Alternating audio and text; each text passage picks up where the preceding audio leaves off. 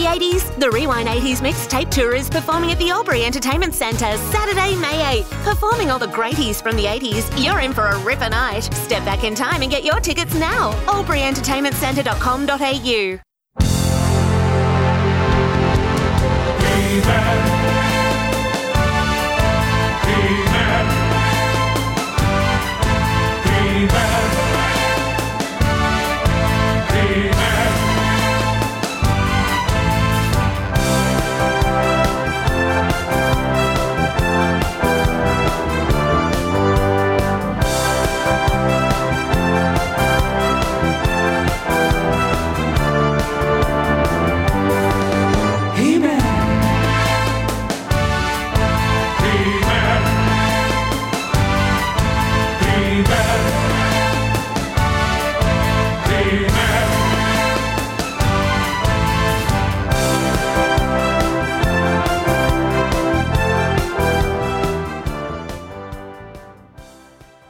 Here we are. Woohoo! My What an God. exciting bloody theme song, huh?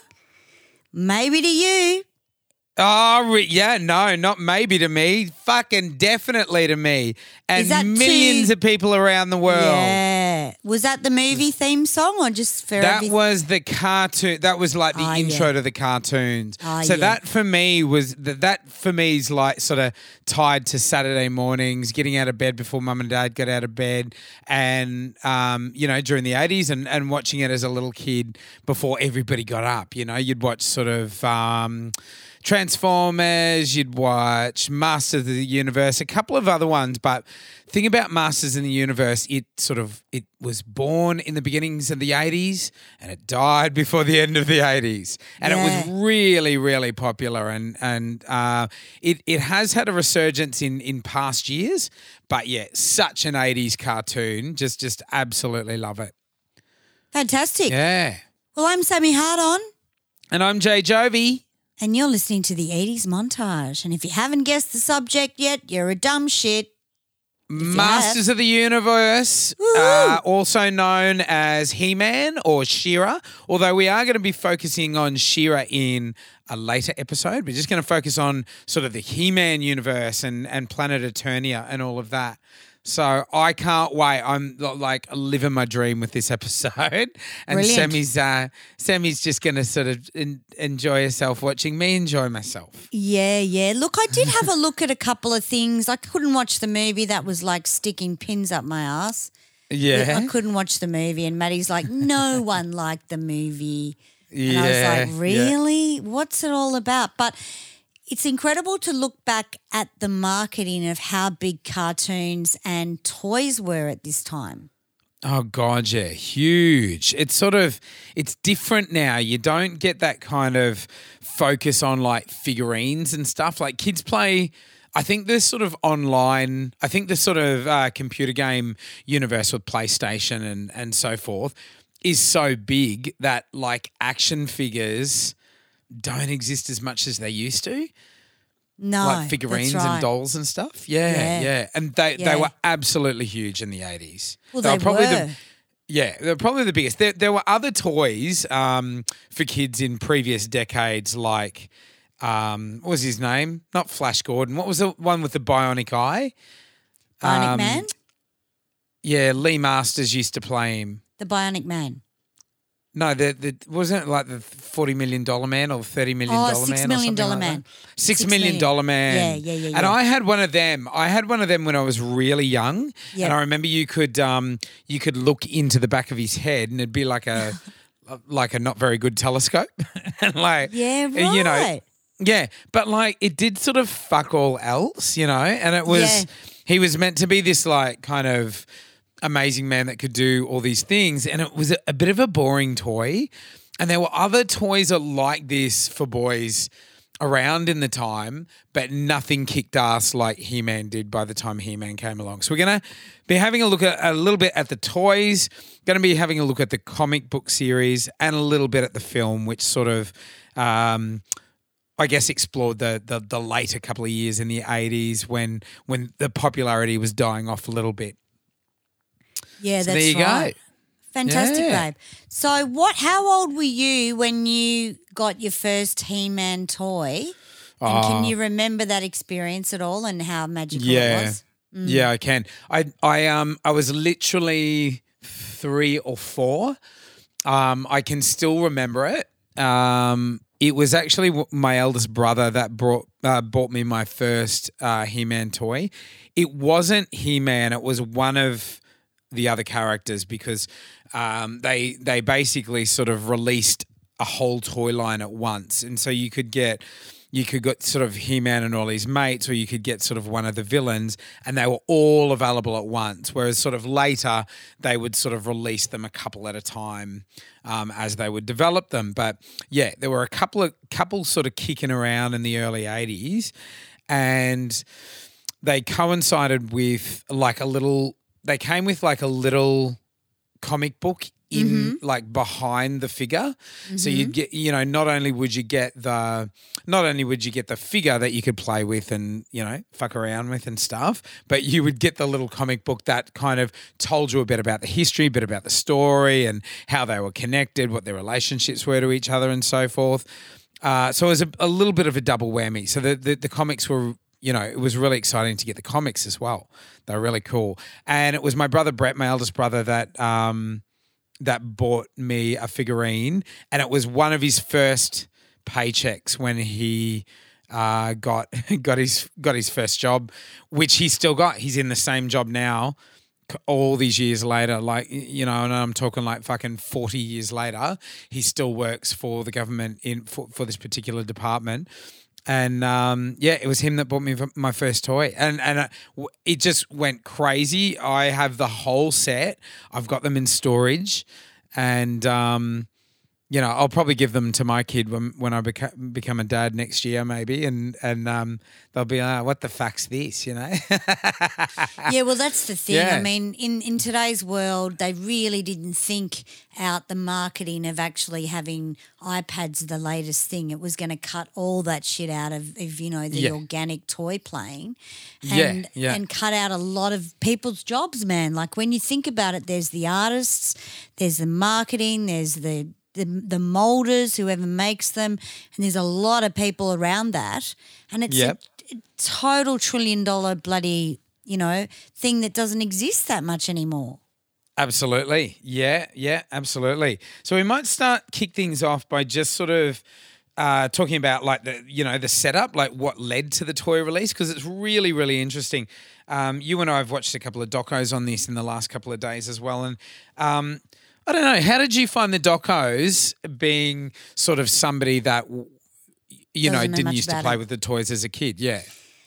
I found them a little bit hit and miss, to be honest with you, at the start. They were a little bit right. We called it he, she, we called it Seaman, and we called it this, and I thought it was like Johnny naming people in Stand and Deliver. It was fucking not good. It wasn't good. And I'm sort of not based on logic. It was sort of random, wasn't it? Weird marketing, and then they kind of found their feet, and then, the artists come in, and I mean, some of the ideas were fantastic straight up, and then others were like, Jesus. But it was at a time where it was sort of not happening that much, Yeah, exactly.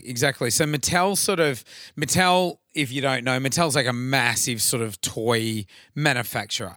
I think they're still around. I'm not sure. They might I still can do answer Barbie, that. but I can answer that. Oh, God, yeah. They're a multi-million-dollar network. So Mattel, Edward, my bestie, has done Gwen Stefani's Harajuku Girls, the toys. Yeah. Harajuku, yes. Yeah. Has flown to America and got paid something like $350,000 to do these dolls, the hair on the dolls and the clothes. Yep. Oh, he did the hair on the dolls. Yeah. So the dolls are in the and they're Mattel. The dolls are in the supermarkets, and then she's got the cartoon. So that's the only thing I can really, resonate with Mattel in nowadays. This was only a couple of years ago too. Yeah. So sort of toy manufacturers were like really, really big companies, like big lucrative companies, because it was big business, and there was sort of, I guess, two main big ones. There was Mattel and there was Kenner. So in the sort of late 70s, along came a guy and he came to Mattel and he basically said, I've got this film coming out. There's really good potential for this toy line. Do you want to have a look? And Mattel had sort of invested in all these toys that were licensed from films. And the whole problem was by the time that they started conceptualizing the toys and drafting them and all of that, the film would be released and they'd only get like a couple of months for that toy being really hot, and then nobody wanted to buy it anymore after the film was sort of in theaters for a couple of months and the kids would fucking forget about it, move on to the next thing. Anyway, so this guy, I've got this film coming out, fucking blah, blah, blah. They ultimately said no, and this guy was, of course, George Lucas. So George Lucas went across to Kenner, and the rest is history. There, like the Kenner toy line for the fucking Star Wars merchandising was just one of the biggest merchandising successes, if not the merchandising success of history. Like it was absolutely huge, and the whole Lucas Empire was more based on the toy empire than it was on the film. It was such a huge success. It basically sort of bankrolled his entire empire and subsequent films and all of that.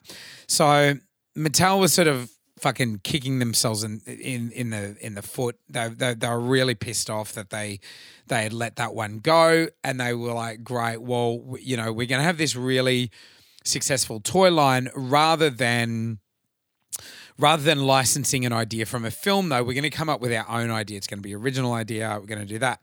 They wanted to do it with Conan because they wanted sort of some element of sorcery and sort of swords and shit. Yep. The thing about Conan, though, it was an R-rated film, basically. Like it was just too much adult content and, not much opportunity for them to fucking for kids to see it. So, but they liked the idea. They wanted to go for that fucking, sweaty, muscly fucking swords and fighting and shit. But they also wanted to bring in the sort of space scientific element of Star Wars to sort of try to take that on. They basically amalgamated the two ideas where sort of science meets sorcery, and they started conceptualizing He-Man. They went through sort of all these different drafts for names. They were brainstorming names before they did any kind of, what do they call it, market research. And they came up with the initial line, which was probably about, 10 to 15 characters, and started making them. They cast them sort of with these big fucking muscly bodies, and they were a good couple of inches. The thing that made them so successful, they were a couple of inches taller than like the Kenner Star Wars toys. So they'd really be like huge in a little kid's hand, and the way that they were different to those toys in particular is they'd have grimaces on their face, or they'd be scowling, and their kind of arms and legs and feet moved. And stuff would be they'd be bent like as if they were ready to fight, whereas the other toys were really static. Yeah, so and they were interesting, really, because they were brought out the masculine energy in little boys. The fighting and it was it's very Piscean to love all that stuff and play with toys and have that imaginary world where you could have an imaginary world. I think Star Wars, you kind of knew where it was set and everything was just a little bit different. But it did shock me to know that they did not go for the Star Wars thing. That's when I went, maybe you guys are a little bit behind. But obviously it worked in the end. I really think there was something a bit bumbling about them, though, to let an empire get that big and then drop off in the space of 10 years like that. Whereas you look at something like Barbie with little girls, that's lasted from the 50s, and girls are still playing with fucking Barbies, Yeah, but they kind of reinvent themselves, the Barbies. Like, you can only sort of go so far with He-Man. Where they intended to do it though. They had all these storylines and shit that they were about to release to sort of continue the line going, and some of it was really interesting, like the mythology behind it and everything. But they just lost money. Like that line just went broke, so they abandoned the idea because like towards the end of the 80s, there were more popular. Sort of Transformers had gotten really big as well by then. And also in the latter part of the 80s, Ninja Turtles came out and fucking all the kids jumped on fucking Ninja Turtles, you know? Yeah, that's right. Yeah.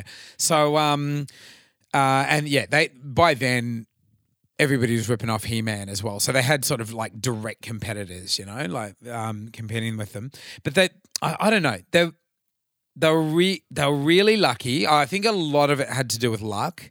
They had it was a beautiful synergy between sort of the voice acting. Oh, so the other bit was like the toys were released in like 81 and the toys did really well, you know. The toys did really well initially, but I think it was 83 that the bloody... Yeah, it was between 83 and 85 that they started doing the comic book, the comic series, the animation series. Yeah. And it really, really lifted, you know, like kids were seeing the characters that they were playing with in their hands on TV on Saturday morning, fucking comic storylines. And what's more, they could hear the voices for the first time as well. Like that was huge. And the voice acting talents for the animation series were fucking awesome. Mm-hmm. They were really, really good. Yeah, really, really good. So it was sort of this beautiful synergy between the voice acting talents, the music in the show was really fucking good. Like you would have heard the intro there, like really exciting, semi-orchestral, like really big and fucking action pumped and everything. The sound effects in the show were really fucking good. The figures just looked really good. And the other thing with the comic book series, there'd always be a moral at the end. So they'd have the fucking story, and then at the end it'd be like He-Man would turn to the camera and be like, you know, he'd say, you might have seen when I, fucked Teela in the ass, but not did that. Yeah. But he would sort of turn to the camera and talk about the moral of the story and everything. So it was a nice sort of neat little package, like every episode. You know, it was really kids loved it. Kids absolutely loved it. So I have it no was really idea huge. where the film comes into this. When did the film get released? And because It was I just didn't even know that guy was in the movie. I've only seen him in Rocky, the blonde German thing. Yeah, and I was like, I didn't realise that. And I actually couldn't watch the movie. For some reason, Netflix wouldn't play the picture but just the audio last night. And I went, well. Yeah. Probably some kind of quality controller. Look, I remember going to the drive-in to see the film. I was really, really excited. And then the moment it came out, rental on tape, like a year later or whenever, on VHS, fucking like ringing them every night at the video store. Is it out yet? Is it out yet? Is it out? You know, like, and they're like, no. So I loved it as a kid, but I could also tell as a kid it wasn't very good. You know, did that come first though? No. Cartoon? So the film, no. Okay. The cartoon was first. So the toy line with the comics in 81. Then between 83 and 85, which was the big boom period, that was the animation series by a company called Filmation. And then in 87, they would do the film. They were trying to develop the film for years, but it was so popular that they wanted to make the film really big. And so they were trying to like raise this real, they were trying to put a lot of money down, and they couldn't get a big enough investor. They initially were interested by Universal, like Universal wanted to take them on in terms of the film. And then a company called Canon, like a film company called Canon, big film company name there. Fucking, I haven't heard another, I haven't heard another one of their films that they've done. They possibly were a big 80s one that since has sort of, died out from our consciousness. But in retrospect, they should have gone for fucking Universal. It would have been out there like, at their park and everything in LA and part of that. And anyway, they probably Cannon promised them more money or something, and they went for that. So the film came out in 1987, but it was really sort of plagued the film. The whole production of it, and by the time it came out, things were really dying off. Things are really fucking dying off. Yeah. So see, it doesn't look 87. It looks freaking 81. Like there's not anything that's amazing about it. Like, it looks like should have had a much bigger budget. Yeah. It was sort of done on the cheap. What basically happened? Was, say, for instance, Mattel said they would put up half the money if Cannon put up half the money. Cannon was like, yes, we'll do that, but you put up the first 100. So Mattel put up their money first, and then Cannon never put their money into the film. Oh, my God. So yeah, they sort of got gypped, and so it all had to be done on a really tight budget, and it just it looks awful. It looks awful, and add to that, they didn't have complete artistic freedom as well. Like you're looking at sort of late 80s where you had big action films with lots of violence, you know, so.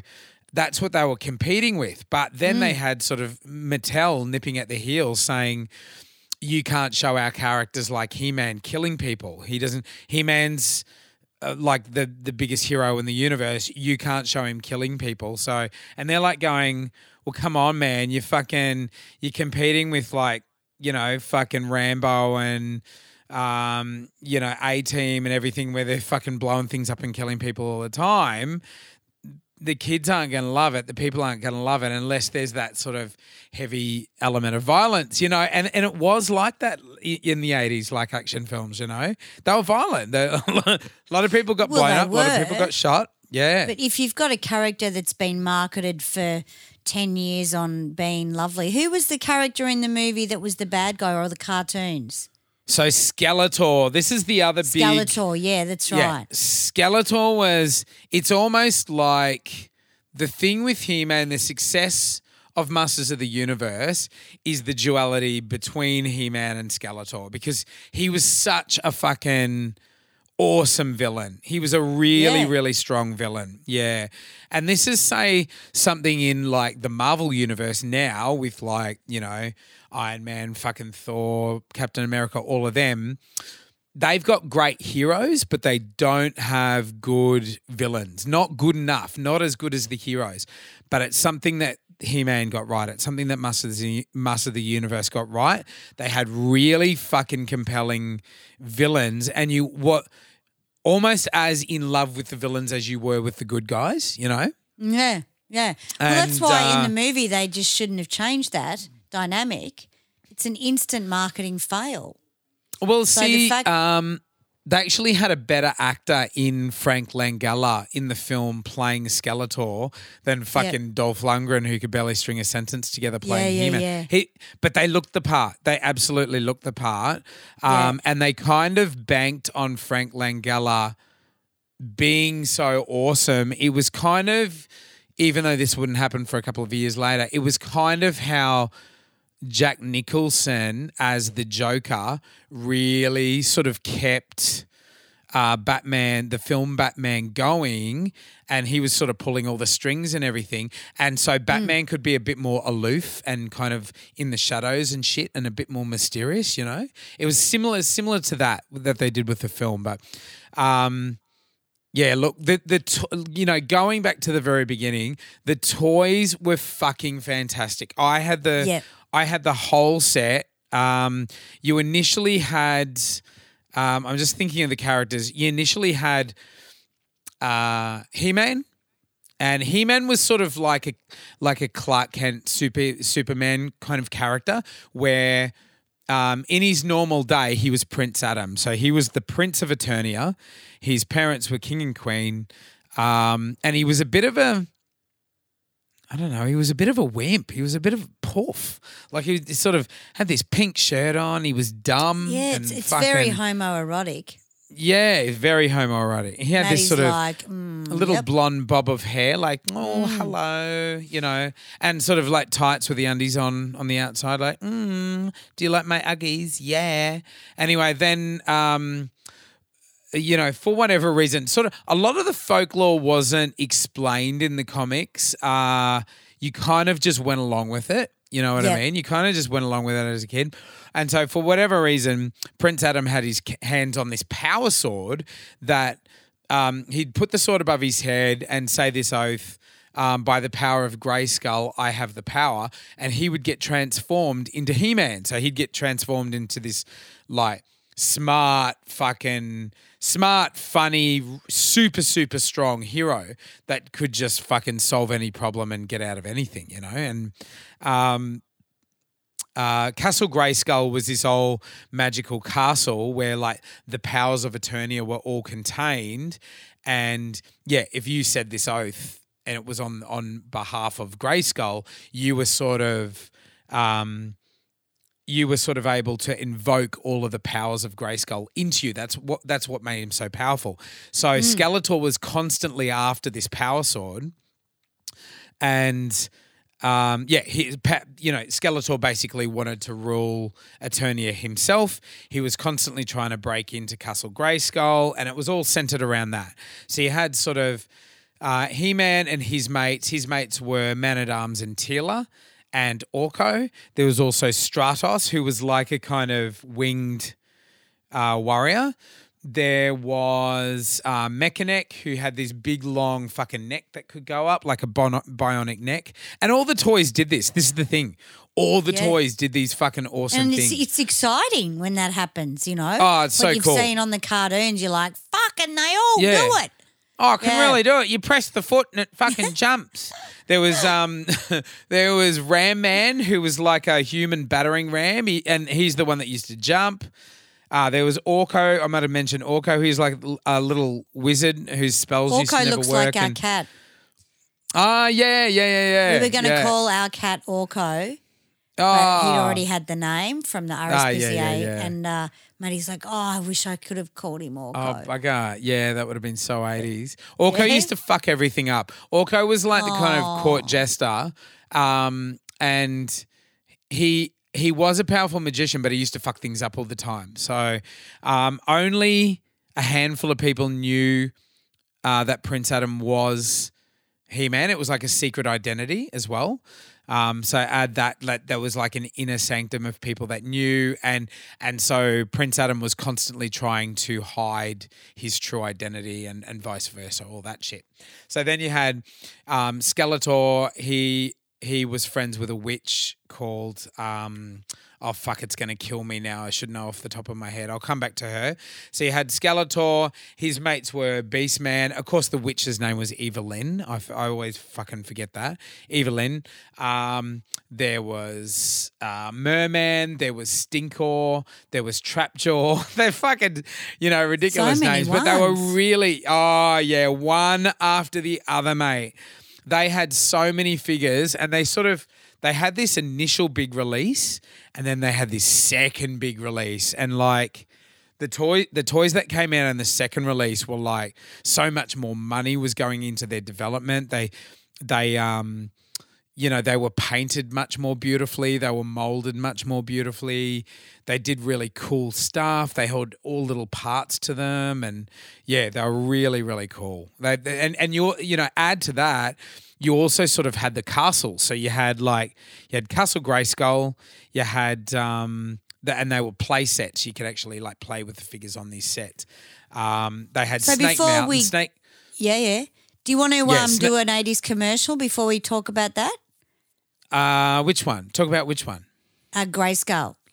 I'll just touch on it and then we'll do the commercial. Okay, but you used to have Snake Mountain as well, and that was where fucking Skeletor used to hang out, and they were fucking awesome. Yeah, so there's your toys. There was my childhood. That's all I fucking did. Play with these. Did you have a tribe of people you did this with in your town? Because you would have been in Cairns. Well, see, I grew up on a farm. So yeah, I was kind of a little bit isolated. So I was sort of in my imagination with these toys. And I guess this is where my love of story, like it's so strong, and my love of storylines and mythology and everything's really, really strong for me. I've essentially made a living out of it. You know, it's what I've always done. And it was really kind of born in this sort of territory, you know, like in Masters of the Universe. Yeah. So you were how old? And this, how old? 26? 7, 8? No, I was. No, yeah, I was. Some people are fucking 26 and doing this shit, man. Absolutely, yeah. You look on YouTube and you can see the freaks of nature all talking about this shit. You know, frothing at it, mate. Yeah. Yeah. And see, these days the toys are worth so much as well. Yeah. Like the original toys are fucking worth so much, you know. What were you saying? I was saying, I can't even remember. We were going to do an ad or a gig guide, weren't we? Yeah, no, we can do an ad. We'll do the gig guide last. It's all good. But right. we're going to play an 80s ad that you'll all enjoy, especially if you are fans of the Master of the Universe. So here we go. What do we have here? It's Castle Grayskull. And it's mine. Not so fast, Beastman. He-Man! You can pit He-Man against Beastman, playing for the power of Castle Grayskull. You have to put the castle together. Beastman's escaping. What's wrong, Dad? Dad, you saved the castle. Castle Grayskull from the Masters of the Universe collection. He-Man and Beastman, each sold separately, from Mattel. There you go. How's that fucking voice, mate?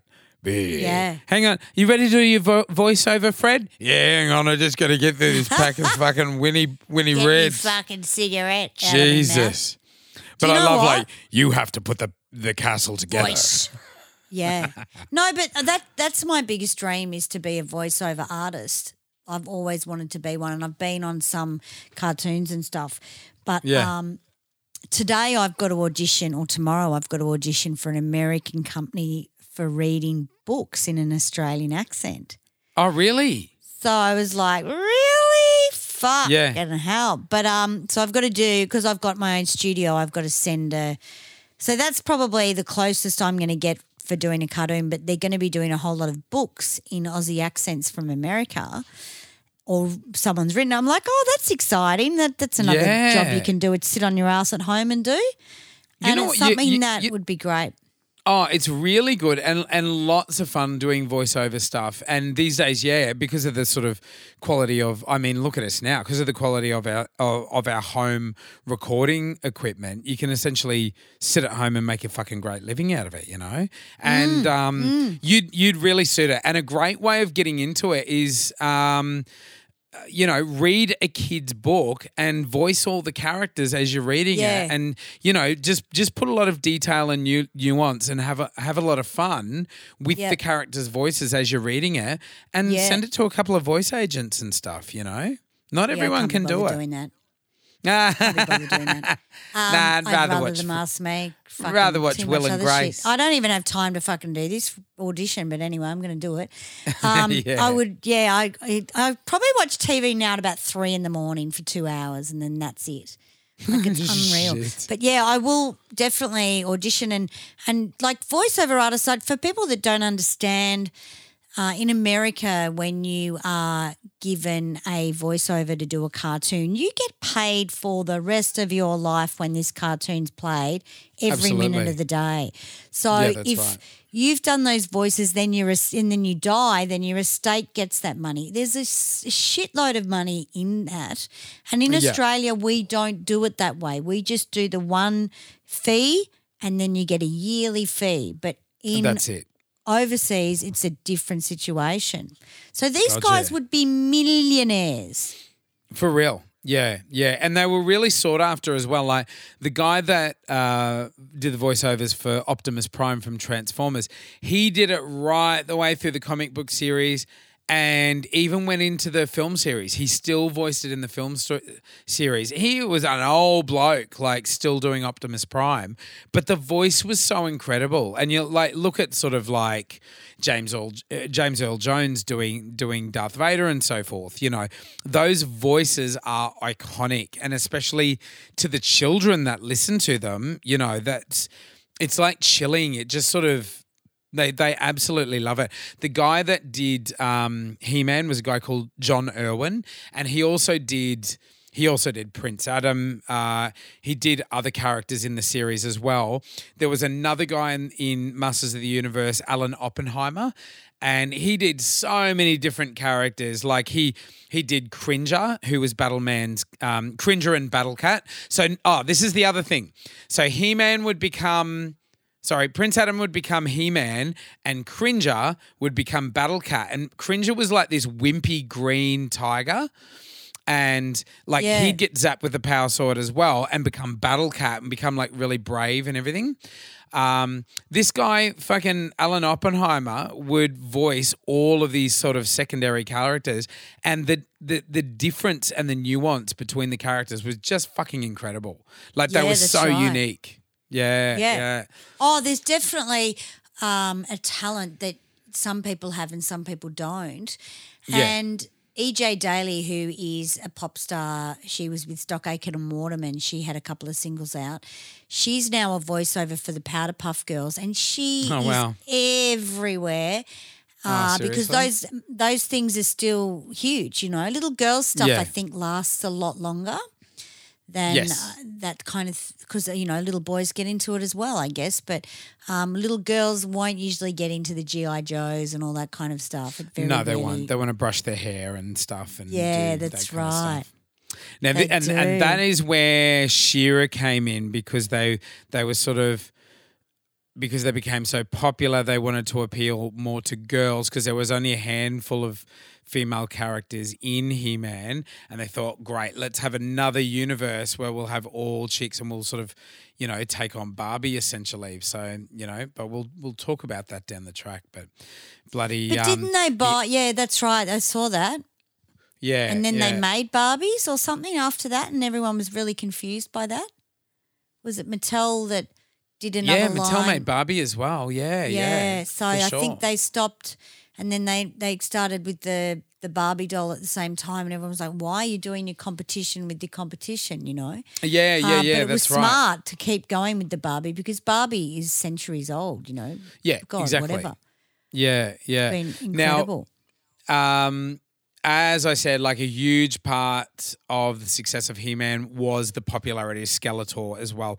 Alan Oppenheimer voiced Skeletor, and it also, Skeletor, strangely enough, Skeletor was piss funny, mate. This is the thing. Skeletor was sarcastic. He was like a gay. He was like a snipey gay. He had something really queenie about him, even though he fucking had a face that was this yellow skull, and he was in like a purple hood. You know, and he fucking like had claws. He had like big fucking web feet and everything. Like he's, you know, hellish to look at. He looked like death. He looked like sort of death incarnate, sort of. He had this really evil laugh, but he was like really like, he was like a bitchy queen. He was fucking hilarious. Right. Yeah, it was a really interesting touch in the show, and it never actually occurred to me until years later in retrospect, when I was like, oh my God, you know, Skeletor's like a bitchy fucking queen at the bar, like taking down all the younger queens, you know? It was hilarious. But look up as well, if you guys are interested in this, look up Alan Oppenheimer and look up Linda Gary, who was the big sort of female voice talent. And she voiced Evelyn, she voiced Tila, she voiced the Sorceress. So the Sorceress was like this old, she was like a white witch who was like a guardian of Castle Grayskull. And she was sort of really mystical and mysterious as well. And she could turn into an eagle whenever she wanted. So interesting, mate. There's lots to it. Lots to it. So you got to watch the old cartoons. How many toys cartoons. did you have as a kid? Like, are we in the hundreds or in easily? Yeah. Oh fuck. See, there were vehicles as well, so they had vehicles as well. So I had all the fucking vehicles. They'd have like massive spiders that you could ride in. They had like fucking like all these cars and vehicles, and like they had this massive dinosaur. Yeah, like, it must have been over 100 figurines. And like if you're a kid, and they were big toys. Yeah. You know, if you're a kid and you're like humping around, I remember I used to carry them around in an emptied out beanbag. Or fucking like in this sack that I used to take over my friends. Yeah. And mum and dad would be like, no, you take the top 10 or the top 5. And I'd be like, yeah, like how am I meant to fucking choose? So like my biggest stress was that last 5 minutes before we left to go somewhere, having to choose my top 10 that I wanted to take and kind of show off and showcase and like, these are the good ones. And I had to think ahead to storylines that I could play out with, because I didn't get to see sort of other kids all the time. So the stakes were high, you know, like I had to fucking hit the nail on the head. And then, yeah, this was another thing that was like really unique about He-Man that a lot of people would copy later. You were controlling the figures, and they recognized very early on that sort of when you're playing with action figures, the kids were enjoying that having power over these figures, and they make them do this and make them do that. So they harnessed that idea of power and having powers.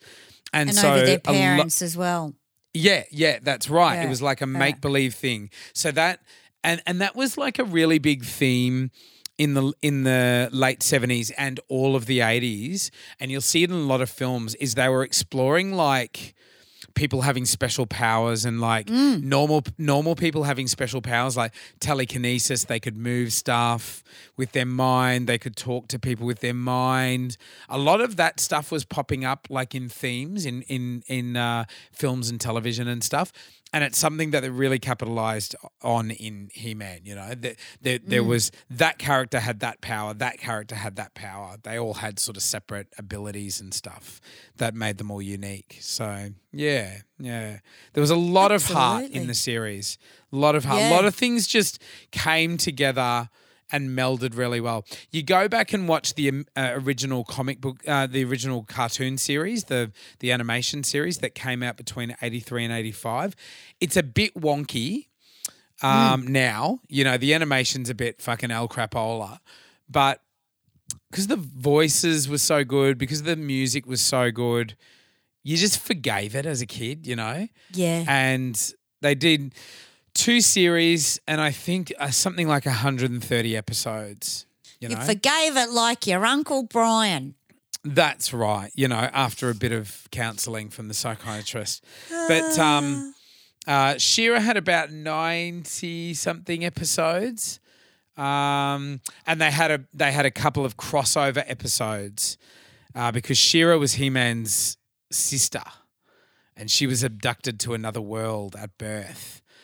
Did Superman and He-Man, didn't they do comic books together? Superman! Sorry. Superman, didn't they do comic books together? Is that what kicked some of the He-Man off? They or could have, because Can't even say. DC did pick up the large form comic book rights to He-Man and started releasing behind the scenes as well to support everything else. I don't know if they did a crossover. They could have. I think that was on the doco, wasn't it? Superman and He-Man. Been a while since I've watched that doco, and I knew that you'd watch that one, so I sort of watched others just to get a bit of perspective as well.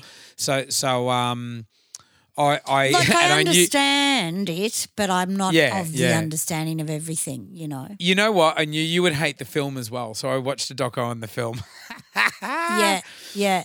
No, I actually couldn't even watch the film. Like, I don't know what was going on. I even sent an image to Maddie going, "What's going on? I can't see anything on the." Oh well, bad luck, and then went to sleep. Yeah, right. I get it. I was like, yeah. God, I can't even watch it. But I didn't realise. It was just the production was so badly made. It was like Lost in Space, but worse or something. See, the characters looked great. Like He-Man looked incredible. Skeletor looked incredible. Eva Lynn as well. They did her really well. But for some reason, they chose to, not for some reason, because of budgetary fucking restrictions, they decided to set it largely on Earth. And this was something that was never explored in the comics. And it was like, all the He-Man stories are on Eternia, on this other fucking planet. Why would you fucking bring in a theme where it comes to Earth? It just sort of, it was like a wasted opportunity. Like people were fucking fanging to see this kind of like Lord of the Rings style, it's on this other Earth, in this other fucking universe. And they brought it to Earth and it's all fucking set in and around malls with Courtney Cox in it and stuff. Yeah. And that was her. It was Dolph Lundgren's second film after Rocky, and it was, or Rocky 2 or whatever it was, and it was Courtney Cox's first project after Dancing in the Dark with Bruce Springsteen. Yeah, right. Which we never thought we'd see her again after that, really. No, so that's it's fantastic right. that she got a role in anything. Yeah. And she was good. Hey, she was good, Yeah, no, she's always been really good. So I've got a One Dick Wonder today before we go. And we'll give this one a bit of a listen. I really dig this song, and this is definitely a One Dick Wonder.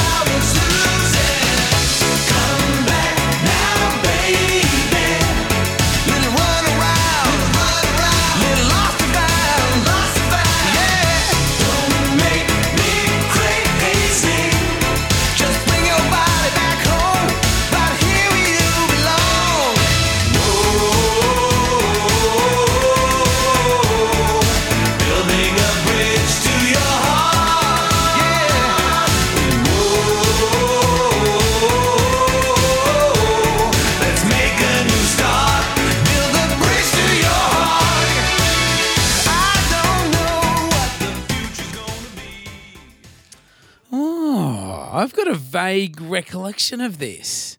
Yeah. It's very Wang Chung. Yeah. It's got that same production vibe about it. It's by a band called Wax.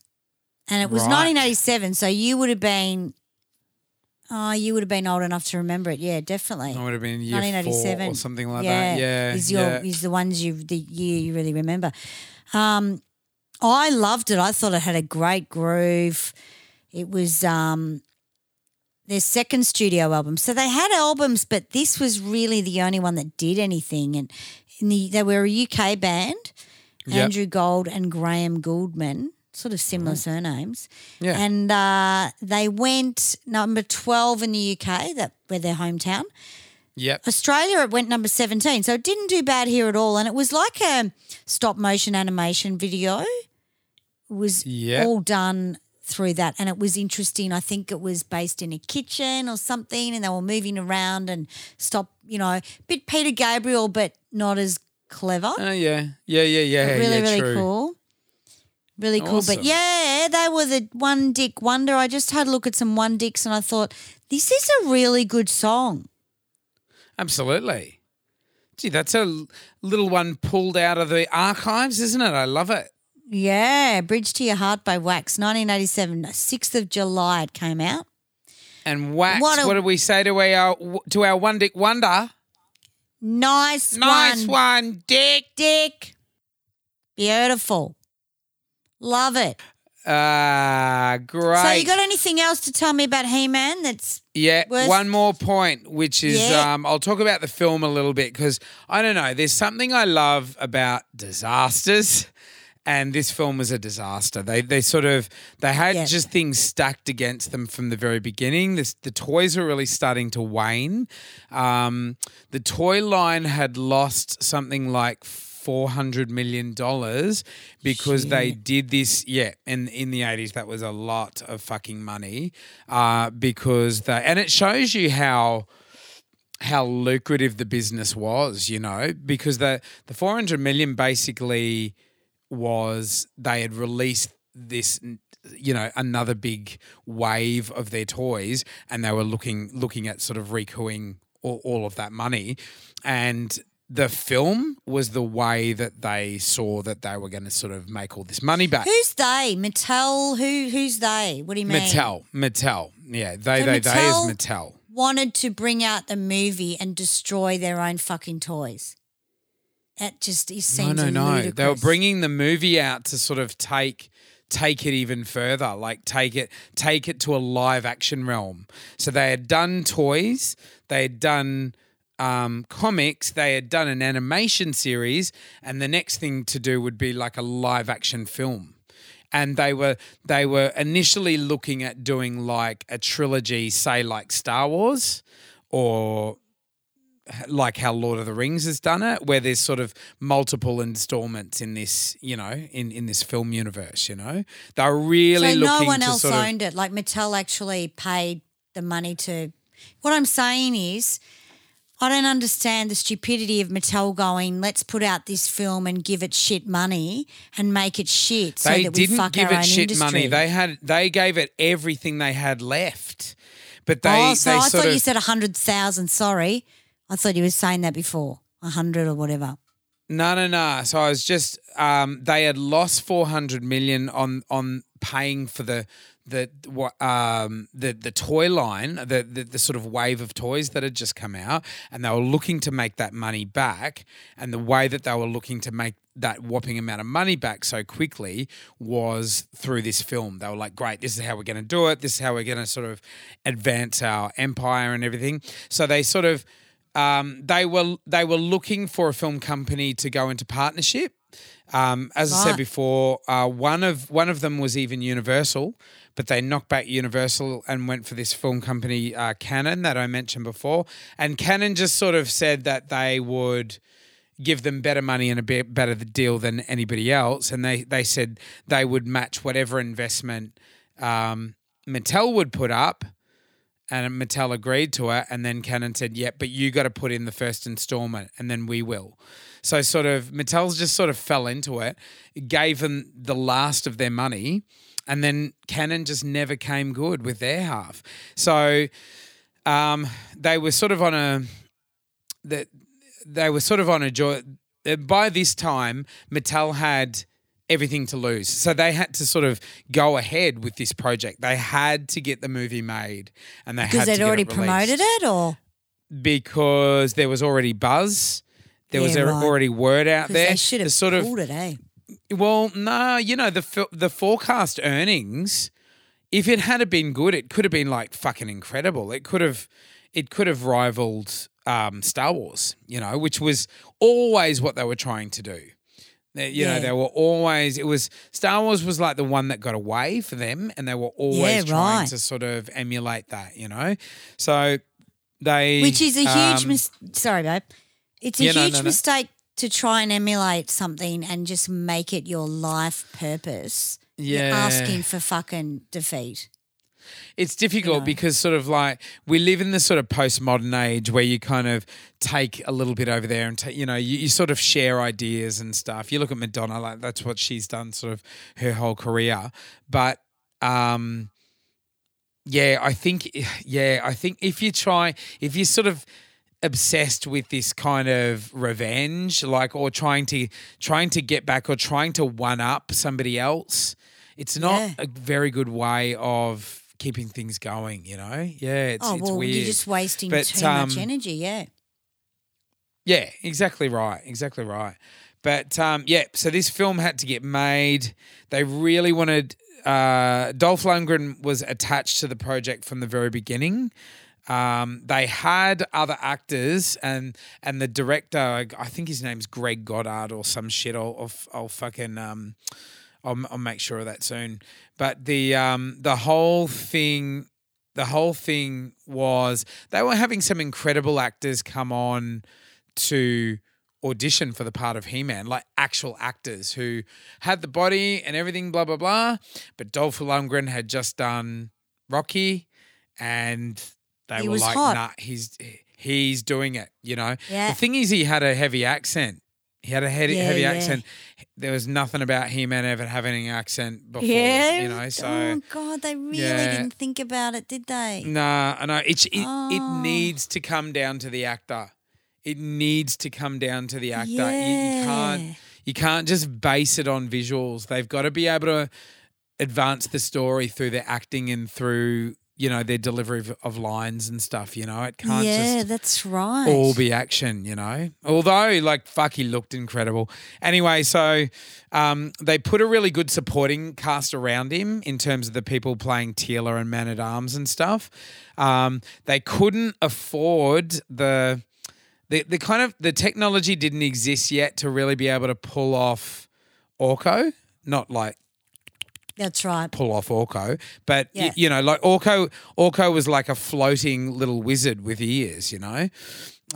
So they replaced Orko with a similar character who was like a dwarf called Gwildor, and I think that really pissed people off. Of course. So already they had made a decision that was going to piss the fans off. They got Skeletor right. They got Evelyn right. They got a couple of other things right, but like they filmed it. They decided to sort of base fucking a good half of the film on Earth, which just reduced it a lot.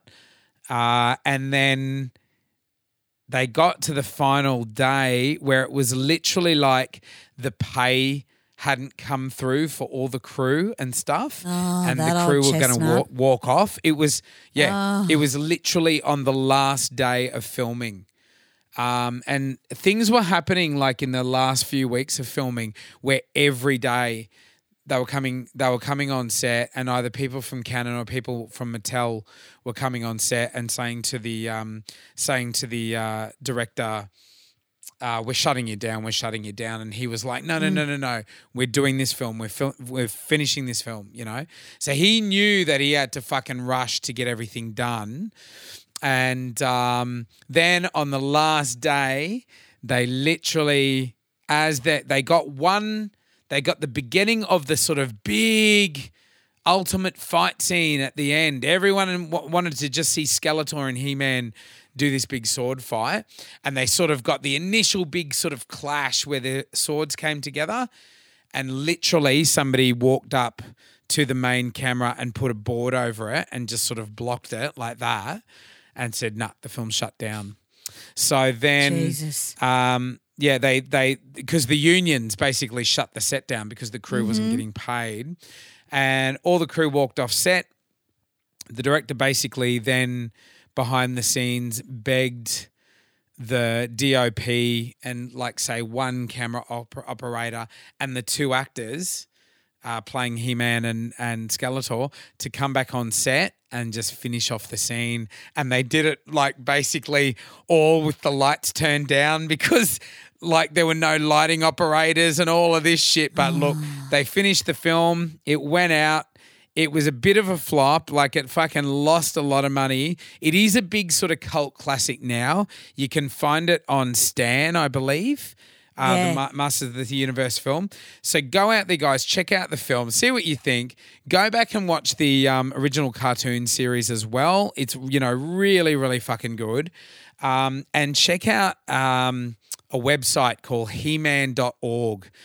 If you love He-Man and if you love Masters of the Universe, and if you're a massive geek like me, you are going to love this site. They're so accurate. There's so much detail on there, and it'll just be like you're going to fall down the rabbit hole with all the information that's on there. It's just fucking fantastic. So enjoy. Good on you guys. Fantastic. And if so you we're going do to gig have this some weekend, haven't we, photos, baby? We do, babe. We've got 1 minute left and I'm just going to whiz through some stuff. But if you do have some photos of your toys that you want to put on our Facebook, it's the 80s montage, you can put some photos of yourself with your toys. We don't care if you're 58. Just put it up there. Show us your toys. And by toys, we mean Masters of the Universe or That's right, dildos. not your So just dildos. go for it. Yeah. Excellent. We do have a gig. So we've got, we'll quickly do our gig guide, which we won't be able to sync up because we're remote. So That's right. probably won't happen because Maddie's always telling me off about that. Saturday, May the 8th. This weekend, Rewind 80s Mixtape Tour is at the Albury Entertainment Centre. We have 265 tickets sold, but we can really fit all of Albury in this room. It's a big, big venue. So you can buy tickets on the night. They will be from 6 p.m. until 7 p.m. And there's no lockout, so even if you come in 10 minutes late, you can get in. But yeah, Did get you on down, mention the venue? $43.50. Hey? Did you mention the venue then? Albury Entertainment Centre, yeah. Fantastic. Yeah. So Saturday, May the 22nd, the Commercial Hotel in South Morang is going through the roof. 207 tickets sold. Capacity will be Wow. 75%. You guys are awesome. We have never charged to get in at the Commercial before. We've been there for maybe 7 years now. And I remember when we first started there, it was one of the venues that really took a chance on Rewind 80s because there was a lot of 80s bands around and they really took a chance on us. And I think our first gig we had 130 people there, and then it was until about the 5th time we were there we ended up getting like 400 to 500 people. So they Wow. really deserve this ticket sale thing. Good on them. Saturday, June the 5th, the Sphinx Hotel in Geelong. Tickets are on sale. They are $20 to $25. 156 sold already. That's going to be a ripper gig. I'll get more details about that with ticket sales closer to the date. Saturday, June the 26th, Eddie's Band Room in Moorabbin. So we have a lot of Glen Iris people that listen to this show. It's our highest rating area of Australia is Glen Iris. Fantastic. Believe it or not. So that's not far for you guys to come to Eddie's Band Room So in Eddie's Moorabbin. Band Room, they just had that's a name change. What did they used to be? I don't know, Eddie's Ballroom or something. I don't know. It was I've no idea. Fat Eddie's or something. It was called Fat Eddie's or something, wasn't it? Or Fast Eddie's. I'm not Fast sure Eddie. if that's the same venue. I'm not sure. Sure? They've sort of changed. Yeah, it was Eddie's Band Room, Eddie's Pool and Band Room. I don't know, but it's called Yeah, Eddie's Band yeah. Room now. Fast All right. Eddie's is a restaurant, isn't it? Yeah, they sell burgers and stuff. They're really popular. It's like a little rock and roll bar, Yeah. and it's on Cochrane's Road, isn't it? Something like that. No, it's not on Cochrane's Road. This might be a different venue from what I know. But anyway, it's Okay. Eddie's Band Room. Yep. Might be the same thing, but I actually think formerly Fast Eddie's. You're right, babe. Formerly Fast Eddie's. Yeah. Is it in Cochrane's Road though? Yeah, it's isn't it the place that's basically it's Chesterfield Road, baby. Chesterville Road. Yeah. Yeah. Chesterville Road, 168 Chesterville Road, Moorabbin. The other Mm-hmm. shitholes in Cochrane's Road. That's right. We won't mention that. Now, Albury, we had a competition in Albury with the Border Mail paper, which is Wodonga and Albury newspaper. And we had 6 winners, 120 entries. So thank you to the Border Mail. Wow. And we had 6 winners. So they get a double pass to the Albury Entertainment Centre on Saturday night. The winners Brilliant. were Nicole R, Jane D, Lorraine M, Andrew O, Jeff C and Carly W. So congratulations to those guys. And, of course, Bendigo went on sale 10 days ago and the early bird tickets have sold 140 sold. So just to let you know, that's great. anyone, that's great for early bird. If you want to get the $38 tickets, this is where the Breakfast Club jumps in. So the Breakfast Club is our VIP membership for the mixtape tour. It's to join it costs you nothing, and you join it on rewind80sband.com and you let us know what area you're in. You will get a code number for all the mixtape tours and you won't pay more than $38 if you have a code number. So it's just a matter of joining the Breakfast Club. Brilliant, brilliant, brilliant. How good is that? So exciting to be able to be doing a bloody gig guide that's sort of so detailed and so exciting. Yeah, we're starting up again. Oh, yeah, it's absolutely. great. God, it took a while, but we're back, baby. That's fantastic. Yeah, look, it's slowly, we got a lot of private functions, but a lot of venues are coming back. But really excited about Albury Entertainment Centre. You can buy tickets on the night, but please buy them online if you can, so we can just see how many people are there and work out how many people we got coming in. Yeah. Have your cousins bought tickets yet? I'm not sure. I'm going to speak to my cousins now. Let them. They may not get a seat because it might be sold out. Well, they'll get a seat because there is 800 capacity. Great. But it would be great to get one up the front-ish, you know what I mean? Yeah, so we can see them in the audience. There will be a lot of walk-ups for this one, I imagine. Oh, absolutely. Absolutely. Yeah. But, Nice one. yeah. Well, we might have covered it all, huh? That's our episode. Yeah, now, it is. Guys, if you love the show, please get your friends involved. Introduce them to the 80s Montage. For all things 80s Montage, you can go to our website, the80smontage.com, and check out Rewind 80s, which is our sort of live show where we play the best of the 80s, mate. Fucking done hot, done the way it should be done. Absolutely. We had a rehearsal the other night. It was amazing. Yeah, a lot of fun. Good to see the guys again. It'll be great to be back on stage with them. Now, guys, if you love the 80s Montage, please like, share, rate and review us. Give us 5 stars and become a subscriber. Follow us on as many platforms as you can.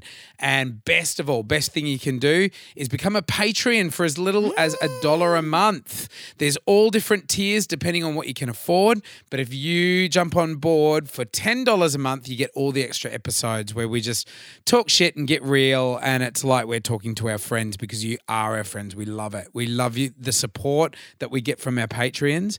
And a big hello and lots of love to our Patreons out there listening right now.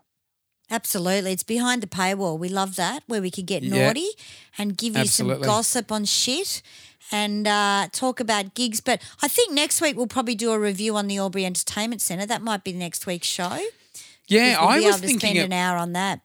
Could have been a good idea to do an episode at the thing, but we'll probably have our mind on the show 100%, and we do one when we're able to sort of reflect and I think it's going to be a great night. It's going to be a great night, and we will probably reflect after it, definitely, which should be awesome because otherwise I'll be running around like a blue-ass fly. Yeah. Doing, oh shit, I got but it's going to be exciting. I've spoken to the sound guy today and he has mixed Flock of Seagulls. He has mixed Aha and he's incredible. So I was like, oh my God, you're the guy. Wow. The real thing, yeah. Because I always talk to the soundies and say, look, if you don't understand keyboards, you can't work with my band. And they're like, no, I totally get it. And I said, I don't want drums and bass. I have to train everyone up for keyboards. And he said, no, I did Flock of Seagulls and Pseudo Echo. And I went, oh, okay, that's good. Excellent. So hopefully he's not deaf and we'll be right. Well, it's going to be great to go to Albury. Can't wait to see you all up there and great to hit the road again with the mixtape tour. Now, guys, if it's music mateys or cool shit from the 80s, we're going to talk about it. Unreal. See you later, folks.